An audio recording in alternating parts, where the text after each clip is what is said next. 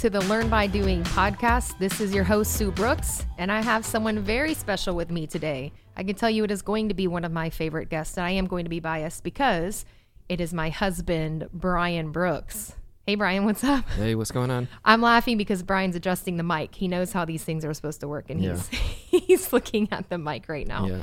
I either Figuring know what out- I'm doing or it's just a nervous tick. Brian, do you want to talk technology then or leadership? I'll talk anything you want. Okay, so this is so fun that I get to interview my husband, Brian Brooks. Brian, you are currently the dean of the Oak School of Leadership. When I met you, you were the pastor of Freedom Church in Fredericksburg, Virginia. What didn't go by that name then, but that is what the name is right now. I said I'd never marry a pastor, Right. and but then I met you, and you were young. How old were you when you first started stepping? So what you were doing is you were stepping in to preach Yeah. at first, and then they wanted you to come on. Tell us how old you were. Let's see. That would have been the spring of 2002. So I would have been almost 23, not quite 23. Yeah. I would have been 22. You were only 22, and they had asked you to come. The district superintendent of the Potomac district of the Assemblies of God asked you to come in because what were you doing prior to that? I know, but tell our listeners. Yeah. Well, I was serving in the chaplain of the U.S. Senate's office on the third floor of the U.S. Capitol, S332, which is the exact address. And if you're facing the Capitol and the monument is behind you, there's a big circular window on the third floor of the Capitol, and that was our office. So I served there every day. It started out as a position that I got just by applying for, but it was an unpaid position. And then after September 11th, 2001, it turned into a paid position. Yeah, because you were there on September 11th. Yes. I know we listen to podcasts at different times. Someone might be listening to this in the summer, but as of today, we have just recently recognized the 18th year anniversary, right, of September and I 11th. can't believe it's been that long. It's been that long. Yeah. Well, and then I think, too, the Capitol building was a target. Yeah? Yeah, I think most people say that. In fact, I've read some books. Ashcroft's book said that. Rumsfeld book said the same thing. So it's generally believed that that was going to be a target. I think some people thought that the plane that went into the Pentagon was headed for the White House, and then the plane that went down in Pennsylvania was headed for the Capitol. Yeah. And the Capitol would have been a really easy target. But when they were forcefully evacuating us from the building, they were telling us that there was a plane headed to the Capitol. And I don't know if they really knew that at the time. It could have just been a tactic to get everybody out quick. But that's what they were saying to everybody in a few more colorful words. I bet. Yeah. And maybe some weapons involved too, to help prod Right. you along. The Secret Service, they're all over the place. So situations like that, they kind of took over from Capitol Police. Oh, I didn't realize that. And they were very much more tactical, dressed in tactical gear, cargo pants, M4 machine gun type stuff. Wasn't your typical police officer evacuation. So it was very, it's a little more tense, a little more stressful. And I think a lot of that had to do with none of them really knew what was happening. They were just trying to get people out and trying to get them to safety. So yeah, it was scary, and you didn't have information coming across as easily as you do nowadays. So No. I'm sure. No, there were cell phones back then, but the service went down. It was I remember difficult. that. Yeah. It was flip phones back in those days. Right. Well, we were even talking, even when you watch the news back then, if you watch news now, there are the news tickers all over the place. There's all these graphics on the screen. You're getting what the reporters are telling you, but you're also reading several pieces of information at one time. Pre 9/11, that is not how it happened. The only time you ever saw a ticker come across the screen is if there was an emergency or like a storm or something coming through, and usually your screen would, I think, even black out. I don't know, but it's just so different. They wouldn't do it all the time. They would do it occasionally with things, but it wasn't like after 9/11, it was like constant rolling that ticker at the bottom, and Fox News alerts and whatever other the stations do for alerting everybody. But it turned into like an alert every 30 minutes with the news. Right. And so it still seems like it's like that. It hasn't really gone away. I haven't watched much news lately, but they kind of seem to be doing that. And I don't know if that, I'm sure there's some sort of thinking that it increased viewership to have those alerts. Always keep people tense about what's going on. Yeah, that's the truth. Well, I didn't know you during 9/11. I actually didn't meet you till after. So then you were brought on full time for the Senate chaplain. Then was Dr. Ogilvie. So you were brought on full time. And then in the meantime, the district superintendent of the Potomac District in the Assemblies of God had asked you to come fill in preaching, right, for a church in Fredericksburg. There was a situation, the pastor wasn't there anymore. Yeah.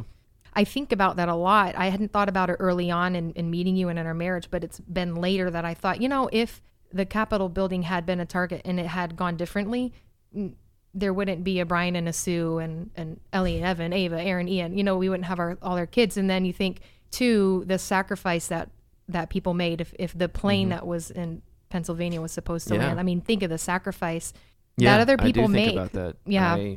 It's humbling. I thought about that when I read it in the books. I thought about it when I saw that movie United 93. I thought, I wonder if I was one of the lives that those people saved. Who knows what would have happened, but there's a very real chance of that. So definitely have thought about that often. It's like chilling and humbling. It's all these different things. Yeah. And I'm sure your parents and your family that were in Texas now living, but back then obviously DC and in the Virginia area in Maryland, your parents, I don't know if they had thought, wow, my son went into ministry on Capitol Hill and now look.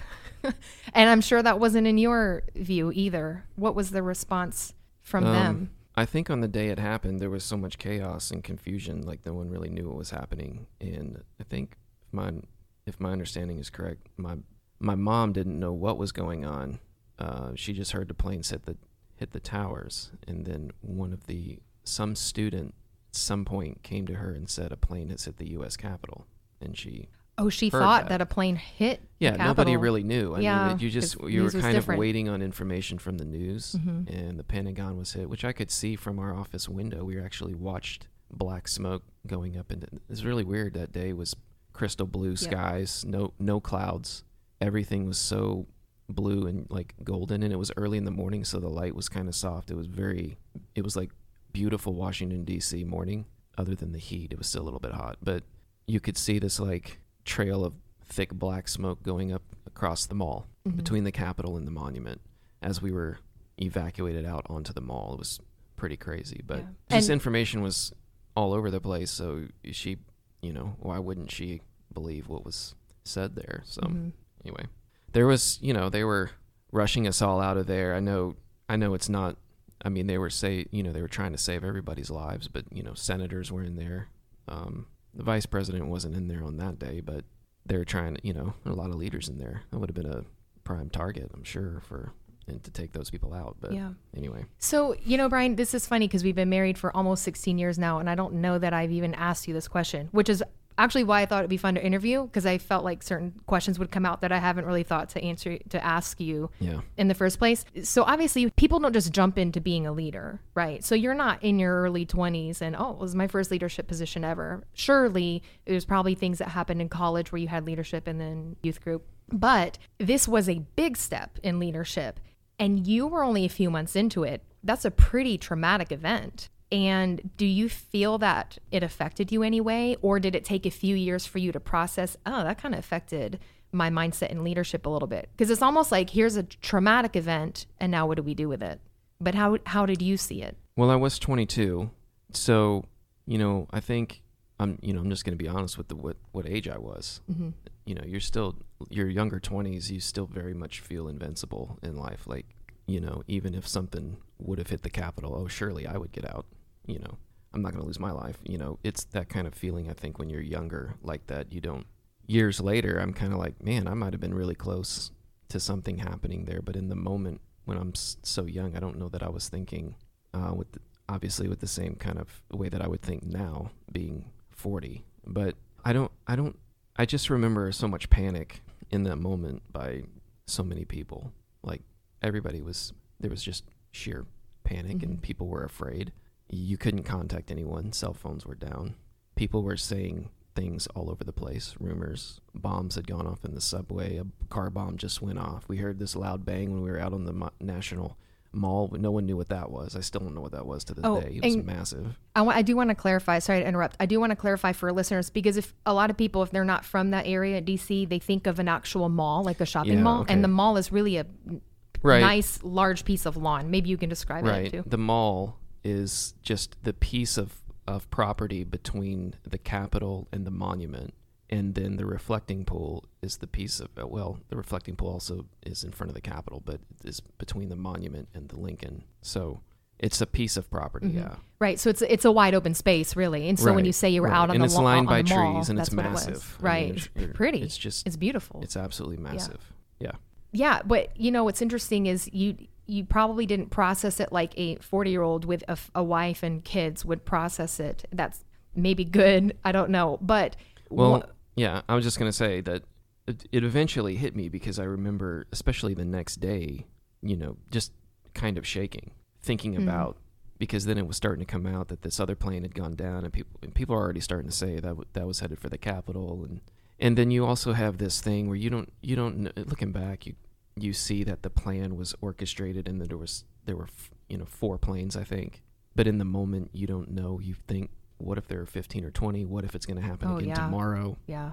I got on a plane that Friday to come here to Dallas, and leaving National Airport, and we were going down the runway, and everybody on the plane is already sort of tense and freaking out, and we're going down the runway, and you start to feel our plane lift off the runway, and then the captain puts on the brakes, and he stops the plane, and everyone's just going crazy. 3 days later, Wow. and he's turning the plane around to go back to the airport because of what he said was suspicious activity, and like everyone's just like, what?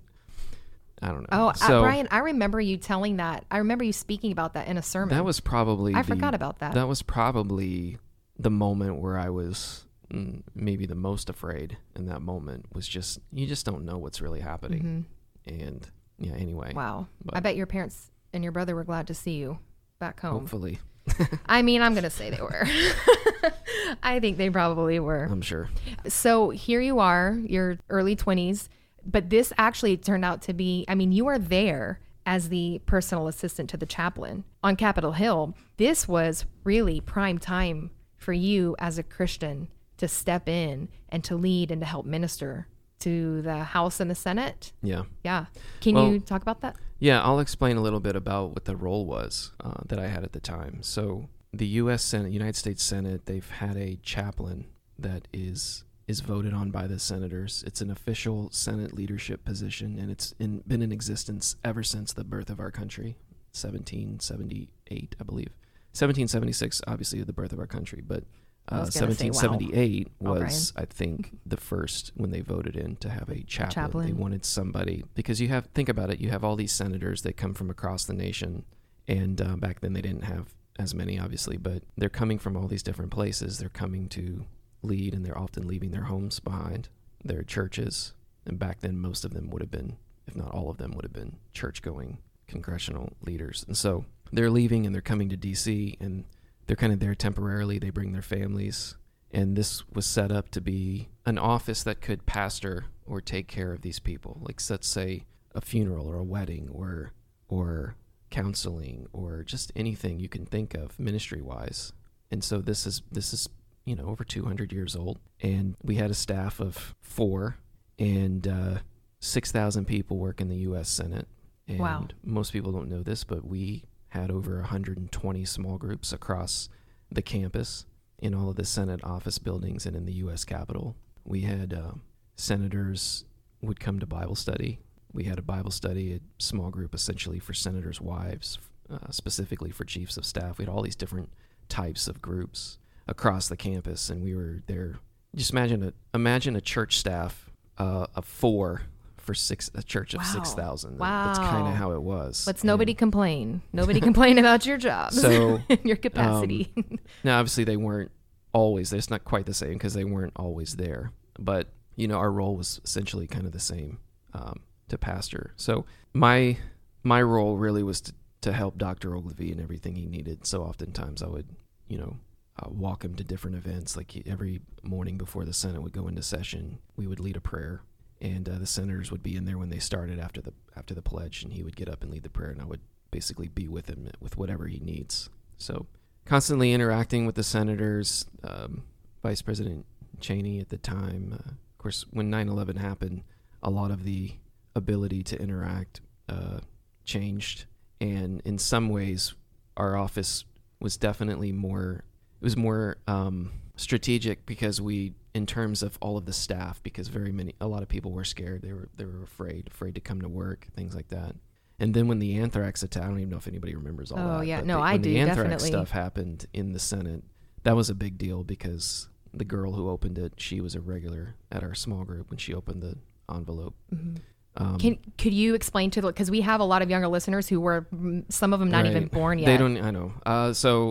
So basically, anthrax, it's this poison, and then it was sent. Somebody, I don't even know if they ever caught the person, but was sending anthrax. It was like a chemical powder. Yeah, it was chemical powder, and it gets in the air. It can get into your lungs, and you can die. So a girl opened it in Senator Daschle's office, and then there were other ones in the mailroom and things. And these people were actually, we knew who these people were, and they were afraid. And then if it gets in the ventilation system, then everybody can get it, because it can be running through the vents. It was horrible, and it's not talked about much today.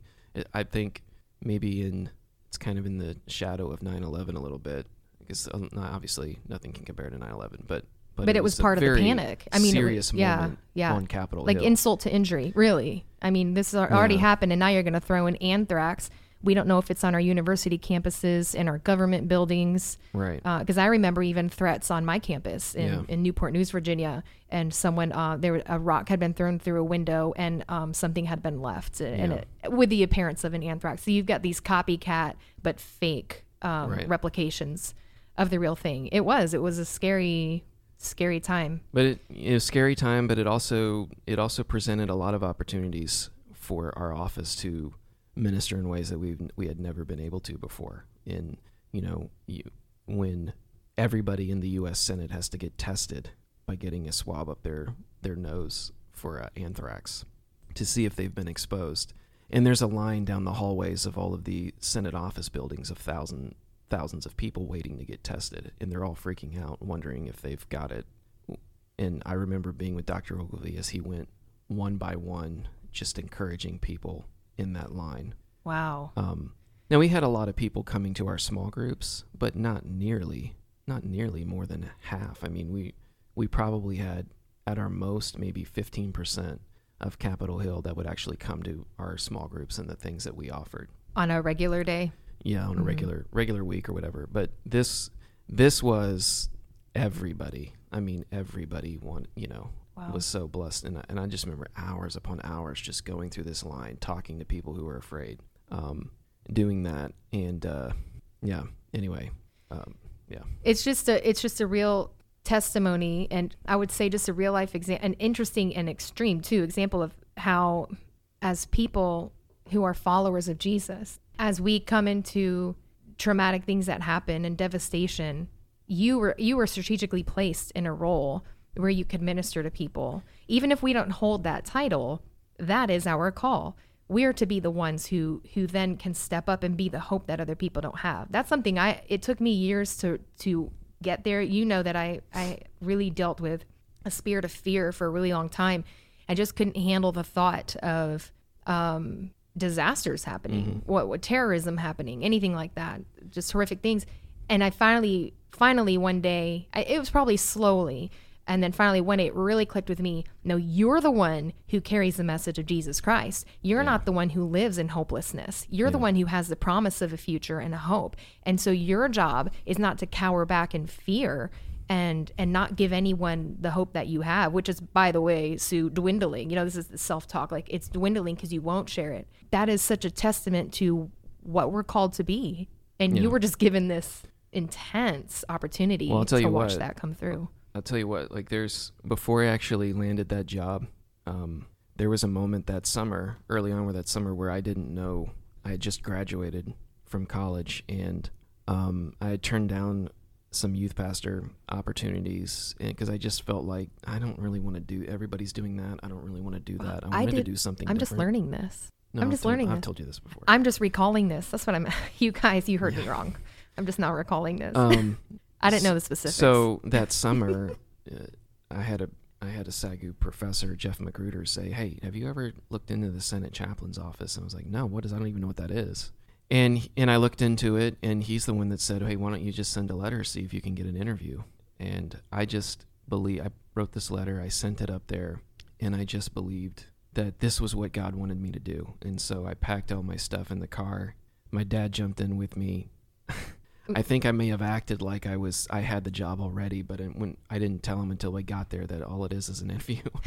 And so, but I knew that I was like, you know what? I feel like I'm supposed to be here. I've already got a place to live. My aunt and uncle had opened up their home for me to stay there just outside of DC. I've got I'm just supposed to be here. And if this is not it, then so be it. And I remember, I didn't realize at the time, but there were 200 people or so that had applied for this one opening. I got myself a good man.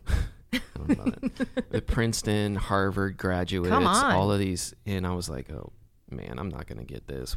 But something inside of me said, look, when you go in there and you meet with Dr. Ogilvie, just be yourself. And so we got to talking in the interview, and somehow we got talking about golf, and I was helping him with his swing in the interview.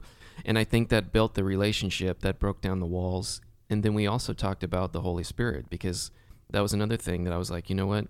I don't think there were any Assemblies of God students that had tried to get this. It was all sort of your, Baptist kind of Presbyterian. Just ones that are not typically known for just not, believing in the baptism with the evidence of speaking in tongues. But for the most part, they're known for that. So, but I was like, you know what? I'm not gonna shy away from them. I'm gonna say, look, I believe in the power of the Holy Spirit. And so, anyway, we had a good conversation about that. And I think actually at the end of the day, when I got the call back and he said, hey, he wants you to come on board the team and take this position, I really think it was those two things where God had just allowed me to have conversations about things that made me different than everybody else on the list. It wasn't just a job for me, it was a ministry. So, and that's why I wanted to be there. And so I think that moment, and then having that, and then being on there 9/11 and after 9/11 and the months following, just going, man, God, you did have a purpose. You did have me here for a reason.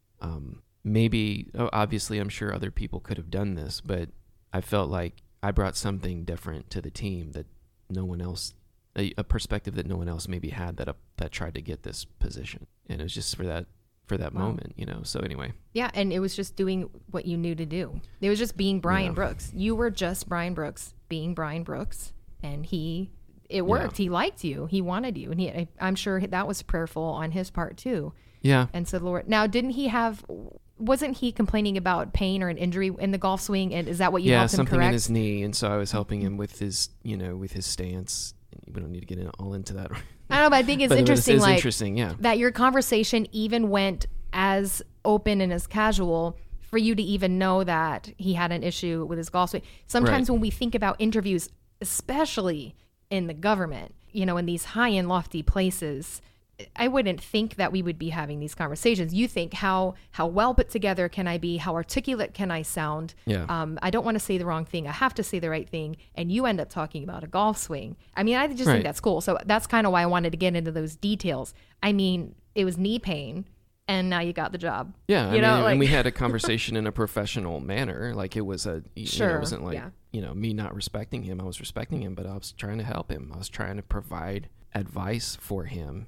And that's something that he cared about and he really enjoyed. And it was, he would play in Scotland and Ireland and all these places. But he was having issues with his knee. And so I gave him a couple things. I don't even know if it's correct anymore, but it works for you then. Yeah. He said he would often say it really, really helped me. And honestly, sometimes I'm like, God, maybe you told me what to say. 'Cause I don't even remember.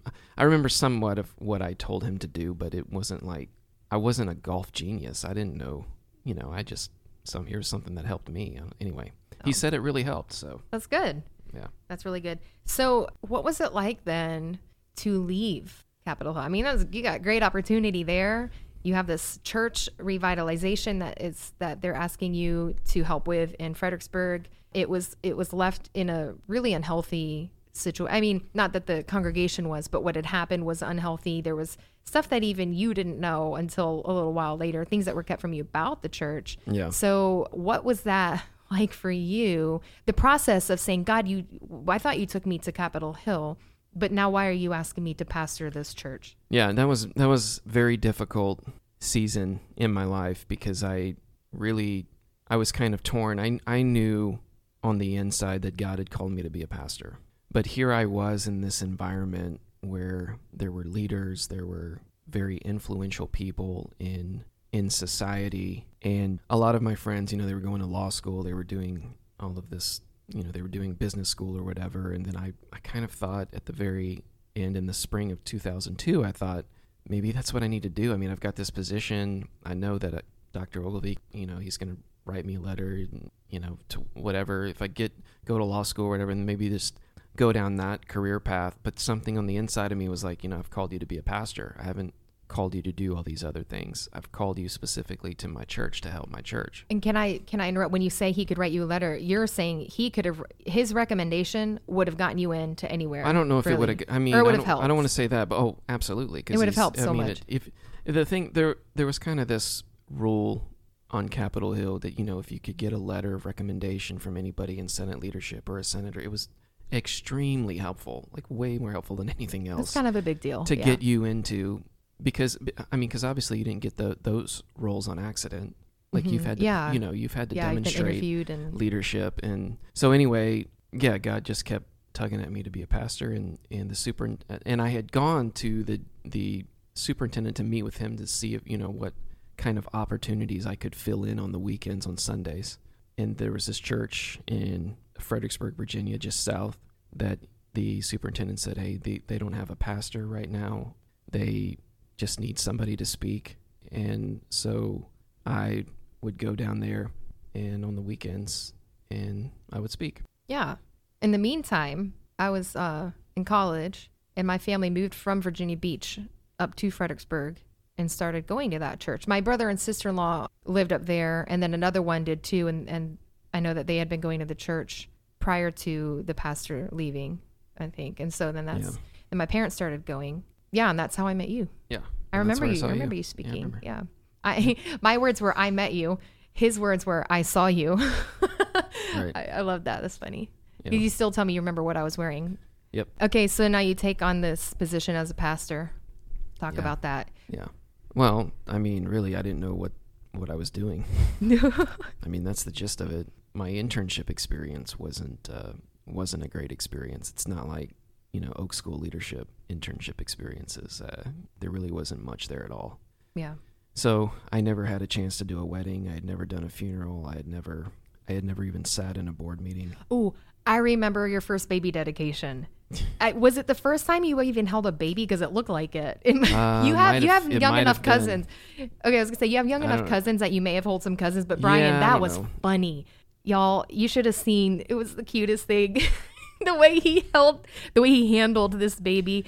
Oh my gosh. Well, I really, really didn't know what I was doing. So I knew about speaking, like I knew about preaching. I knew how to do that. I could do that reasonably well, I thought. I felt pretty confident in doing that. But other than that, I didn't understand anything. I thought I knew more than I actually did.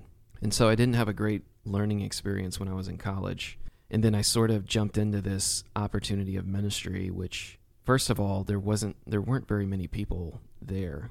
It was an opportunity for me. And so I didn't care. I wanted an opportunity, and I loved this proposal from the superintendent he said, this church, somebody gave it a little bit of money. It's got some money. We've got about 2 years to try to make it work, and you can do whatever you want. You can start it over. You can try. And I didn't know it at the time, but this church was 6 years old. They had gone through 3 different pastors, 2 of which had affairs. Then you had the last one that just took off one Monday, just got tired of it. And at one point they had gotten up to 120, but then they were down to like just not very many people at all. I think 27 people voted on me, which they didn't even need to vote. It's not a sovereign church. So 27 people voted, and I think I was told that 19 of them weren't even technically allowed to vote anyway. Oh, just to show how small the numbers were. Yeah. So Yeah. really 8 votes, it was just, but I didn't care. I was 22. I just saw, I was coming up on 23. I just saw opportunity. I saw a great chance to try to build something. And I've always been that way. I want to pioneer something new. I want to try to build something from scratch. It's just innate in me. I like to do stuff like that. And so this was a chance to do it. I knew that I did not want to go on staff somewhere and sort of be locked into another type of vision. I wanted to try to create something that was different. And so that's probably what jumped out at me the most with that. So yeah, I jumped in there. I really did not know how to lead at all. You definitely learned just by doing. I learned by doing. But by doing, but you're also in charge. You didn't really have someone I had to help to learn him. it quickly. So I just used the experience, somewhat of the experience that I had. Honestly, a lot of the experience that I had gotten on Capitol Hill, I tried to put that into motion.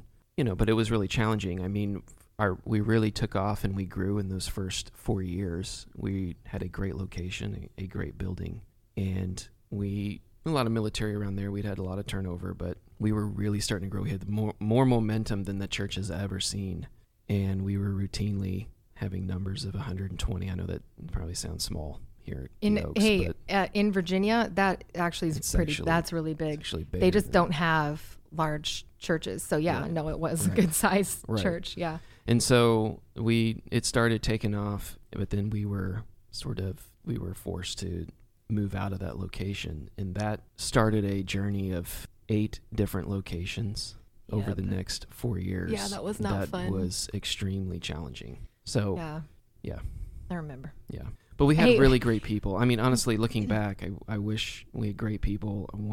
I wish I could have been able to lead them better servant leader. One of the things that happened during that time too, you mentioned there was a lot of people coming and going, and then we had all these moves. That was insane. In fact, when we moved to Texas, I found myself any time that we were driving down the street and I saw a for sale sign on a property, I still was looking at it. It took a few months for me to not look at property for sale signs because I was so accustomed to doing that when we were in Virginia.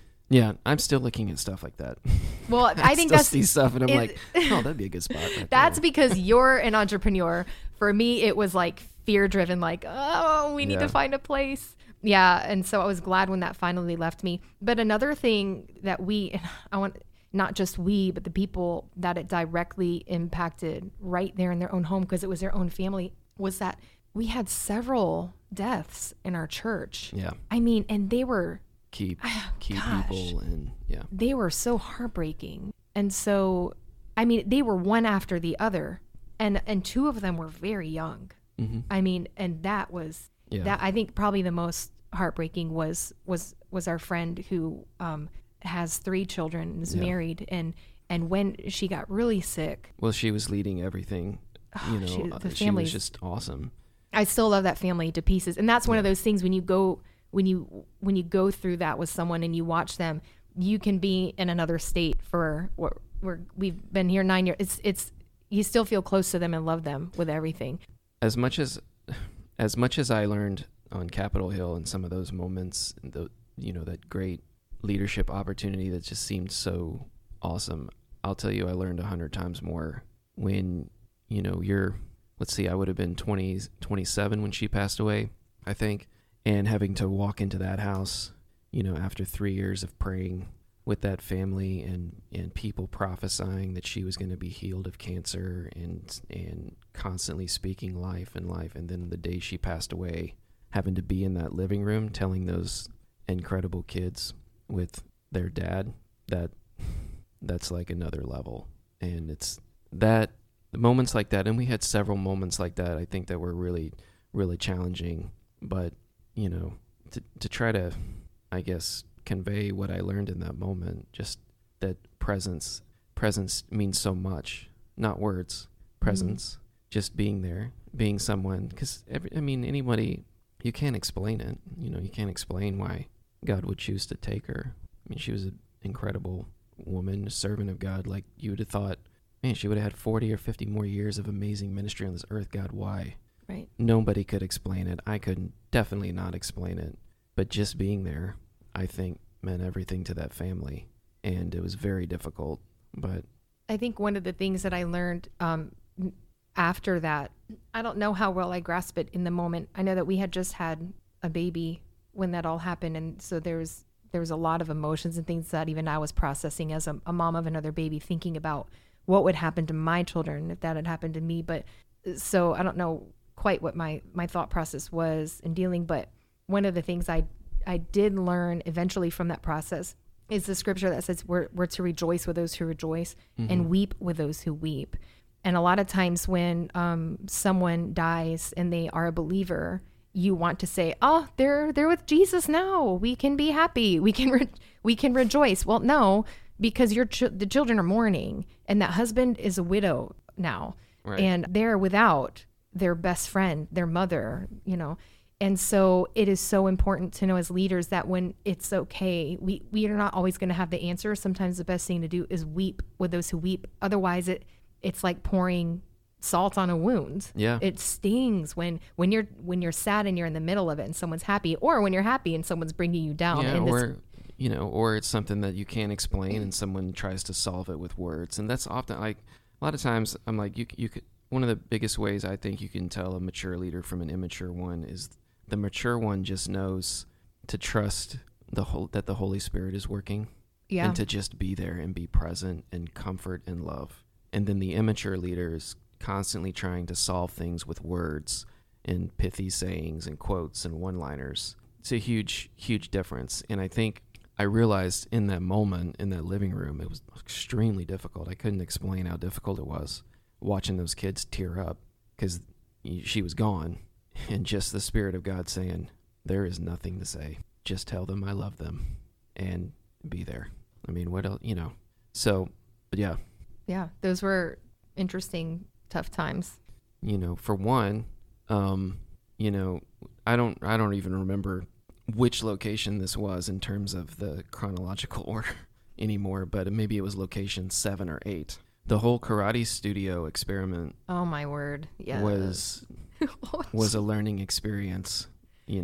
We had been looking forever for a place to have church. We finally found this karate studio that was 6,000 square feet, wide open space. We thought, oh, surely we can worship in here. There are bathrooms in here. It needs a little bit of work. So we go in and we signed the lease. We put, I can't remember if it was like $15,000 down or something. We had to pay a full year in front or something. Not a full year. That had to be like, yeah, because it was $5,000. Yeah, that was a 3-month deposit or something like that on the front end.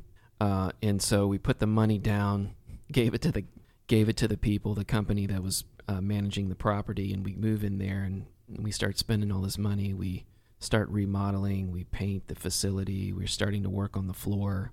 In the meantime, one of my good friends passes away, Mike Bradley, in the same moment, which was insane. He was 36 years old and he passes away with a heart condition.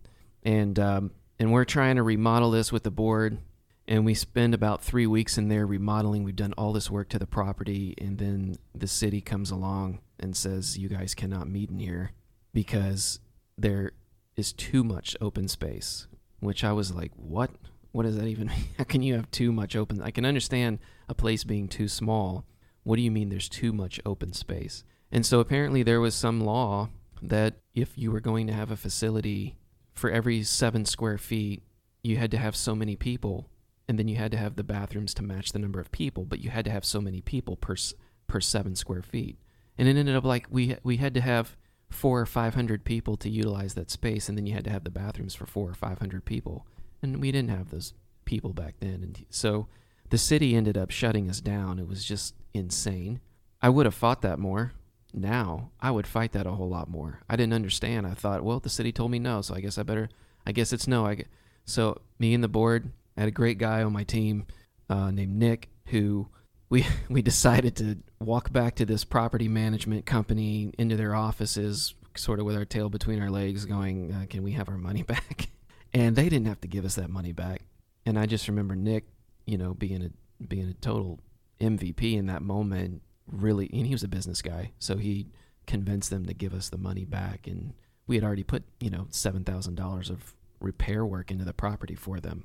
Right. And Yeah. so and they gave us painted the money walls back, and- but it was so humiliating walking into the church that Sunday morning being like, sorry, I know we've all just moved here, but we're going to have to move out again. And I say again because this was like place number 4 or 5 in the last few years that we've had to move out of. And, you know, when people are like, obviously, people are like, what? You know, maybe we're not supposed to have church. Maybe, you know, all these questions because you can't. Could we not get a location? And it was, you know, very difficult trying to lead in that environment. Myself, much less others in the church. But we had some great people. I mean, but we kept Man, faithful. You know, we have that here at the Oaks. I'm truly convinced that, you know, wouldn't matter what happens at this church. There is always going to be a people that are like, no, we're going to stick it out no matter what happens. You know, I think most churches that are doing good work, they have that. We had that, but we just couldn't get any momentum and couldn't grow. So that church, I mean, is still, you know, they're still around today and they're doing great in the community and all, but yeah, that was quite a learning experience for me. Another learning experience was when we had to move out of our original facility that we had so much momentum, and I feel like God was clearly saying, move into this rec center. And I have to understand that people weren't doing church like that. Really, only Mark Batterson was really doing church in these different types of facilities, these third places, he used to like to call them. And so I felt like God was saying, no, move into that rec center. But then when I went back and said, hey, we should try moving into this rec center, no one had ever heard of that. It was I kind of got, it was like, we can't do that. We need to find like a church type building to move into. And I should have fought that more.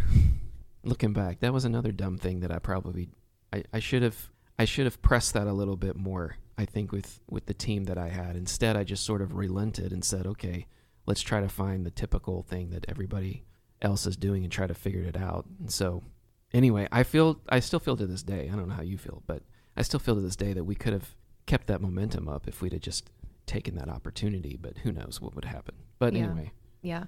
What advice, because you've mentioned the board a lot and the leaders in the church, what advice would you have to someone who is going to either do a church plant or church revitalization, which, by the way, back when you and I were doing this, there was nothing like a church multiplication network. No. That did not exist. That didn't exist. There was no support, it felt like. We had our district, but... In fact, you know what? The very first boot camp, I went to the very first boot camp that the Potomac district was trying out. And I don't know if any other districts were trying it yet, but I went to that boot camp and there were about 6 or 8 of us pastors up at the Potomac Park campground. And that was like the first one. I remember Ken Bertram saying it was like the first. Yeah. He was the district treasurer at the time.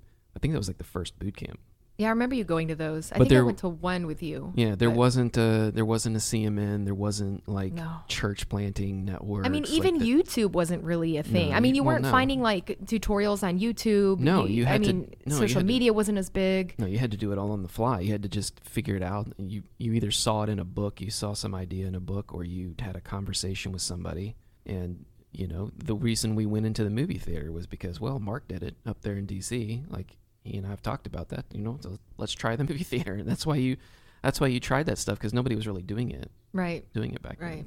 So I don't know if the advice you'd have now, it might even be different. But right. You were asking me about the board, you know, and getting along with them, because there's some nastiness. I'm just gonna be frank, and because everybody knows this, there's some nastiness that can take place on the board, even of a church, where there can be backstabbing things, comments made, things that shouldn't really come out of mouths of believers, you know?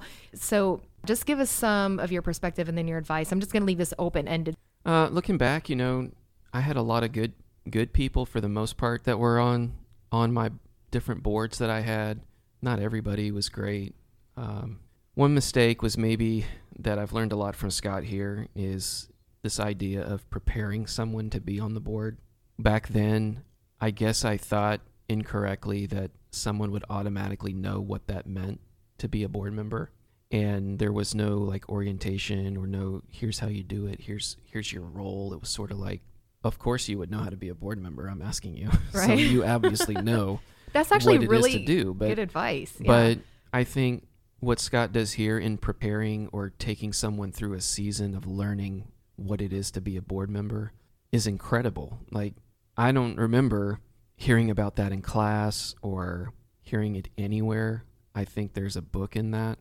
If Pastor's listening, I don't even know if he would be listening, but if he, like, I think there's an amazing book in terms of working with a board. And because there's so many pastors, for me anyway, I was like, I don't know what to do here. It's not like leading a pastoral staff. You're working with people that are involved in leadership, that have a say in major decisions, that are not investing most of their time into this. They're removed from it throughout the week. They're working in different places. They have especially in full-time DC. jobs. They have families to take care of, and now you're asking them to bring a say into all the major decisions. Mm-hmm. And so it was just very different. I didn't really know what I was doing. But that's one thing I'd definitely say, to prepare, to have some kind of preparation for someone who's going to be on your board, because I think in that moment you can set the expectation. You can sort of lay out, hey, this is how you are to be on the board. And so when that person finally gets onto the board, they've got that mentality, that perspective. So I think that would be a huge, huge thing. I think also, there's this, like, it's really challenging to be 26, 27 years of age and to be in a position where you feel like you need to be an expert, but at the same time, a lot of times people are twice your age. And now I'm starting to get into that territory, and then I see somebody else that's in their 20s, and I'm like, look, buddy, you don't know, you don't understand. And then for that person at 40 or 50 or 60 to have patience with a younger leader, but then for that younger leader to not be arrogant and to act like they're the expert in life. Look, you may be the expert in how to preach a sermon, but these people have lived life for 40 or 50 years. So you have to have this balance of respect and at the same time cast vision. And I think there's a very fine line in trusting the vision that God has given you, but doing it in a respectful way. And I'll tell you, here's what would often happen to me, is I would go to cast a vision, and the moment there was any hesitation from somebody twice my age, I would sort of relent. And I don't think that wasn't right. I mean, I did it in a way to be like respectful, but you can be respectful and yet still sort of persist with a vision and do it in a respectful way. And a lot of times I look back on a lot of those decisions and those discussions and those meetings like, yeah, I could have brought that back like the next month. Like, why did I think it needs to die just because one or two people didn't, believe in it or didn't see it, It was weird. It's like, why did that never occur to me that you could keep bringing things back to try to push it? Hey, guys, I know we had a great discussion last month, but I really feel strongly. I've prayed about it over the month. Let's talk about it again and bring it up again and see what happens. But I hardly ever did that. I would be more like, I would see somebody relenting or somebody saying, no, we can't do that. And then I would try to go find another option. So anyway, long story short on that, I think it's just moments of going, you have to trust the vision, but you have to do it in a respectful way. And let me just say this. Part of the problem was my impatience. When you're 27 or 28 and you have to accomplish everything tomorrow and you think it should be accomplished by tomorrow or by yesterday, it creates problems and false expectations. And if I would have had a more of a mindset of, now this is a 5 or 6 month discussion, so let's see if we can solve it in 5 or 6 months. Instead, it wasn't that way. It was, I got a board meeting tomorrow night. We're going to get this thing through. We're going to accomplish it. We're going to be on our way. We can't wait around. Can't wait around for you people. Let's move ahead. Let's move forward because we got to get this vision. That's just not reality. I mean, it's not, I don't even think it's healthy. You want people to come along because they want to, because they desire to accomplish it, not out of obligation, or they feel like they have to, or they're forced or something. And so I didn't realize that. That was another dumb thing, probably just lack of patience. Mm-hmm. But I see that a lot, honestly, with younger leaders.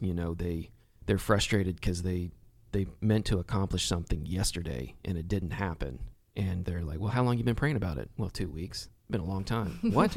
2 weeks? 2 weeks?"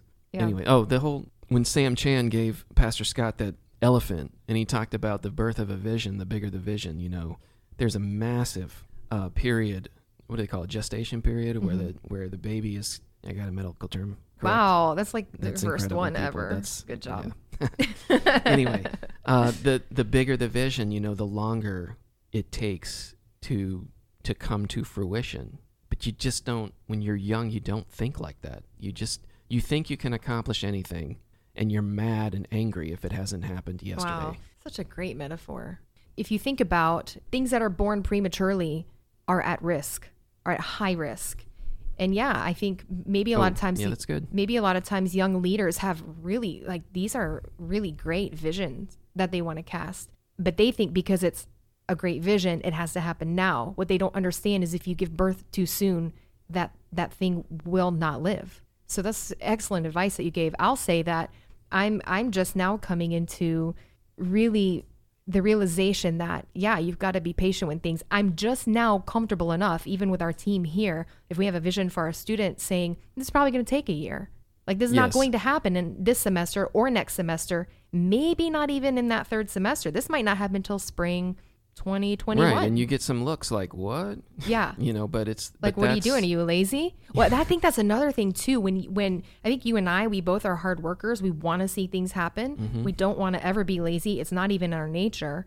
And so, at least for me, if someone ever there's an inclination that they might think that I'm lazy, I'm like, oh, no. Like, Sue is not going to be seen as lazy because Sue is not lazy. When you're younger, for whatever reason, speed is a very important element in trying to get things accomplished. Speed, trying to get things done fast. And I don't know if it has to do with gaining approval, like you want people to notice how important your work is and what you're doing because you want to be respected, you want to earn that approval, but speed is very important. And now, being at 40, I'm like, speed is not important.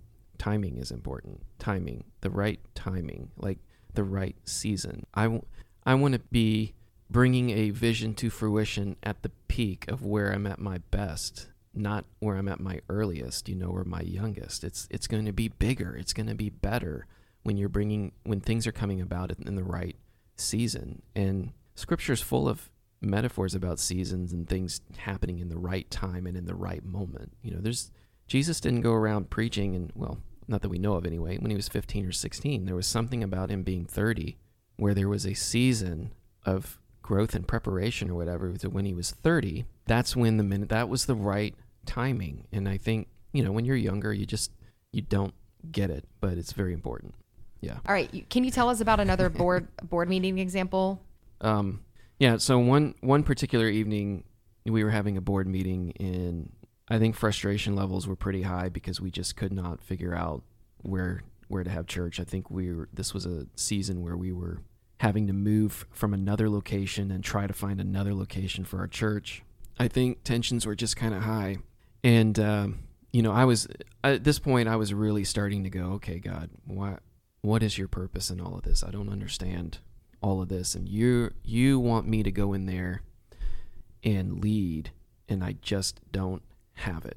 I don't have what I feel like is needed to lead because I am internally so frustrated because we cannot find a location to drive, not to mention the fact that multiple Mondays I'm like, forget this, I'm done.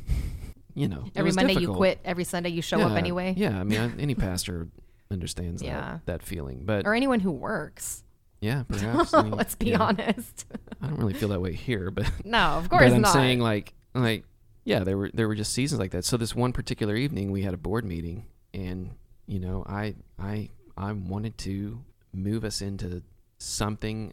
I had an idea, but it involved spending a good amount of money. And I just remember going into this board meeting, and this I've often had this tendency where when I want to propose something, I will often think, okay, what are all the things that will be said to me? What are all the reasons that someone's going to say to not do something? And that will be my first tendency to try to go through that list and mark down. But what happens is, and I'm sure a lot of people probably function like that, but what happens is you build up this expectation that people are going to be more negative than maybe they really are. So that's what was happening. And I was writing down all of the things that are going to be said as to why we can't accomplish this thing. And so I go in there, I'm armed with all of my reasons as to why we need to make this move, and I've got my proposal and my presentation, and I'm going to try to hit a home run here, but I'm also aware that the defense is ready, and they're gonna do all they can to get me out, And so as I'm proposing it in a way as to try to confront all these reasons that I think are going to come as to why we can't do something. And sure enough, those reasons started to come out. And then I think what happened looking back in that moment is that when I was pitching it, because I did it in a way that I expected there to be negative response, it created a negative response. And it was just so weird. I learned in that moment, when you're going to propose something, you've got to swing for you got to just propose it, and you've got to be ready, but don't present it like people are going to be okay, you might be against it. You can't do that. You've got to just present it and propose it, and then just, believe in it, but be ready internally in case something comes out. But anyway, I don't know if I explained that well enough. But the tension was just thick in that room, and I remember it just got so heated that I had one board member who was said a couple expletives at Curse another words. one curse word, and then I'm like, oh no, what's happening here? And then I'm getting frustrated, and I remember getting up out of my seat, leaving the dining room because we were at one of their houses, beautiful house, and I said, I'm done with this. and I walk out the front door, and I'm walking down the sidewalk, and God said, really? You're done? I didn't say you were done. And he said, I want you to go back in there, and I want you to apologize. I want you to apologize for what you just did. And I want you to own up to the fact that was incredibly irresponsible. It was not like me. It did not represent my personality and my love and my care and compassion. And so I remember just slowly walking back into that dining room, and these guys are all looking at me, and I'm frustrated because they didn't go for what I was saying, but at the same time, I'm kind of humiliated and thinking to myself, I can't believe I just did that. That's not something that I would do, but that's just the level that that's really not characteristic of you at all. No. That's probably the first and last time ever. Yeah, it is. That's going to happen. It is. That's you not can you. imagine that the tension had to be so thick for me to end up doing something like that. It was an incredible learning moment for me, and I could have really just kept walking, and I could have gotten in my car and drove off, and I could have done that, but I didn't, and I'm glad that I didn't, because it was an opportunity for me. It sounds backwards, but I actually showed more leadership in that moment than in my dumb proposal on what vision I felt like we needed to accomplish. That was like, there was more trust in that moment. It created a way for me, I wasn't trying to do that. I was just trying to be obedient to God, but it built more trust. It's like, okay, pastor's got his mind back now. I mean, the big thing is, if God is telling you to do something or to lead something, you've got to really believe in it. Be ready for any negative responses, but don't go in there pitching the negativity. Pitch the positives, what you can accomplish, and then just be patient, and never ever allow, I think, a vision to divide the unity that you have on the team. I mean, I don't know. I mean, I guess there's a point where maybe the vision is more important, but those are people. Those are real people. They're wanting to lead and serve as well. They're trying to do the best they can. We started our meeting with prayer just like every other night. Everyone's trying to do their best that they can, but don't become so tied to the vision that you lose the relational component because you're just impatient. I'm sure there is a point where sometimes you have to let a relationship go because you got to go on with but not in the first meeting. I mean, seriously, it's the first meeting. It's the first moment of casting vision. That's not the point to sacrifice a relationship because of one moment. You know what I mean? Yeah. Anyway. Well, speaking of relationship, you had family. I don't know if my dad was on the board at that time. He wasn't on the board at that time. But at times, or at some point he was, and I think my brother too, one of my brothers. Yeah. Yeah, I had one of your brothers on the board. It was at the very end, but your dad was on there, I think, for a couple years, and which was difficult. Well, you're a son-in-law. Yeah, I'm a so son-in-law. So you've got to honor your father-in-law. I've got to honor my father-in-law. I've got people that are also on the board that are like, oh, they're just going to team up. But the reality is we often were not. He was, I'm sort of Mr. Entrepreneur Innovator, and he's much more on the other side of things, Yeah, my dad's great. Yeah, he's awesome. But he was on the other side. Yeah, you're different. Well, just like you and I are different. Yeah, no, we understand. But that was difficult because, I probably going back, I mean, he he was an incredible servant to our church. I mean, like nobody probably put more time into our church than he did. You know, he was there before anyone. He would leave after everybody left. You know, he was very devoted and committed. But I don't know if I might not have put him on the board if I could have changed my mind on that.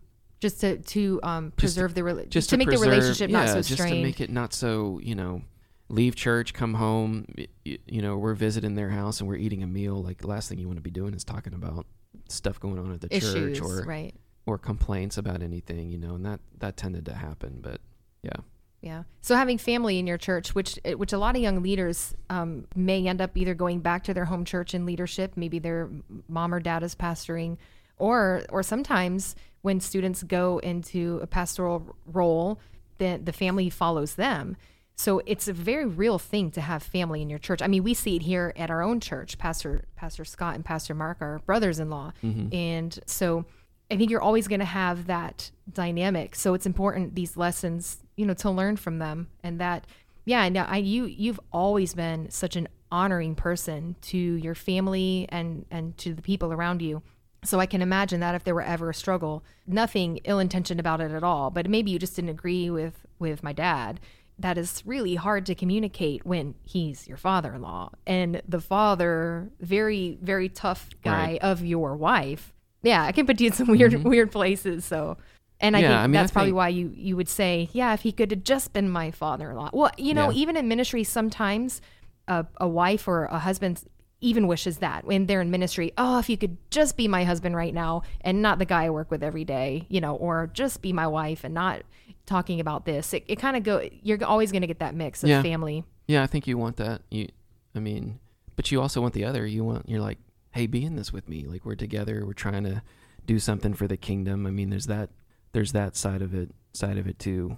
That's but true. I think all in all, like, you know, we had a great relationship, and obviously until he passed away. But you know, he was like a dad to me, and nothing ever went sideways with that. Like nothing ever went weird in terms of our relationship, but it was challenging. Mm-hmm. So, the season when he was on the board, it was a challenging thing. I will say this, like, I'm not sure, Mark here with serving under Pastor Scott, that to me, I've learned a lot from the way he sees it. And he often talks about, like, he's been placed here to serve Pastor Scott. Like, he doesn't have this own agenda. He's not trying to work the system, you know, or I've never seen anybody do it quite like he does, and that he's committed totally to Scott, you know, and he will do everything to preserve that relationship and submit himself to that relationship. Like there's no other goal. There's no other agenda. And I think that's the most incredible thing that I've seen here at where we work here at Oaks Church, is to watch that dynamic, that relationship. I mean, that's incredible.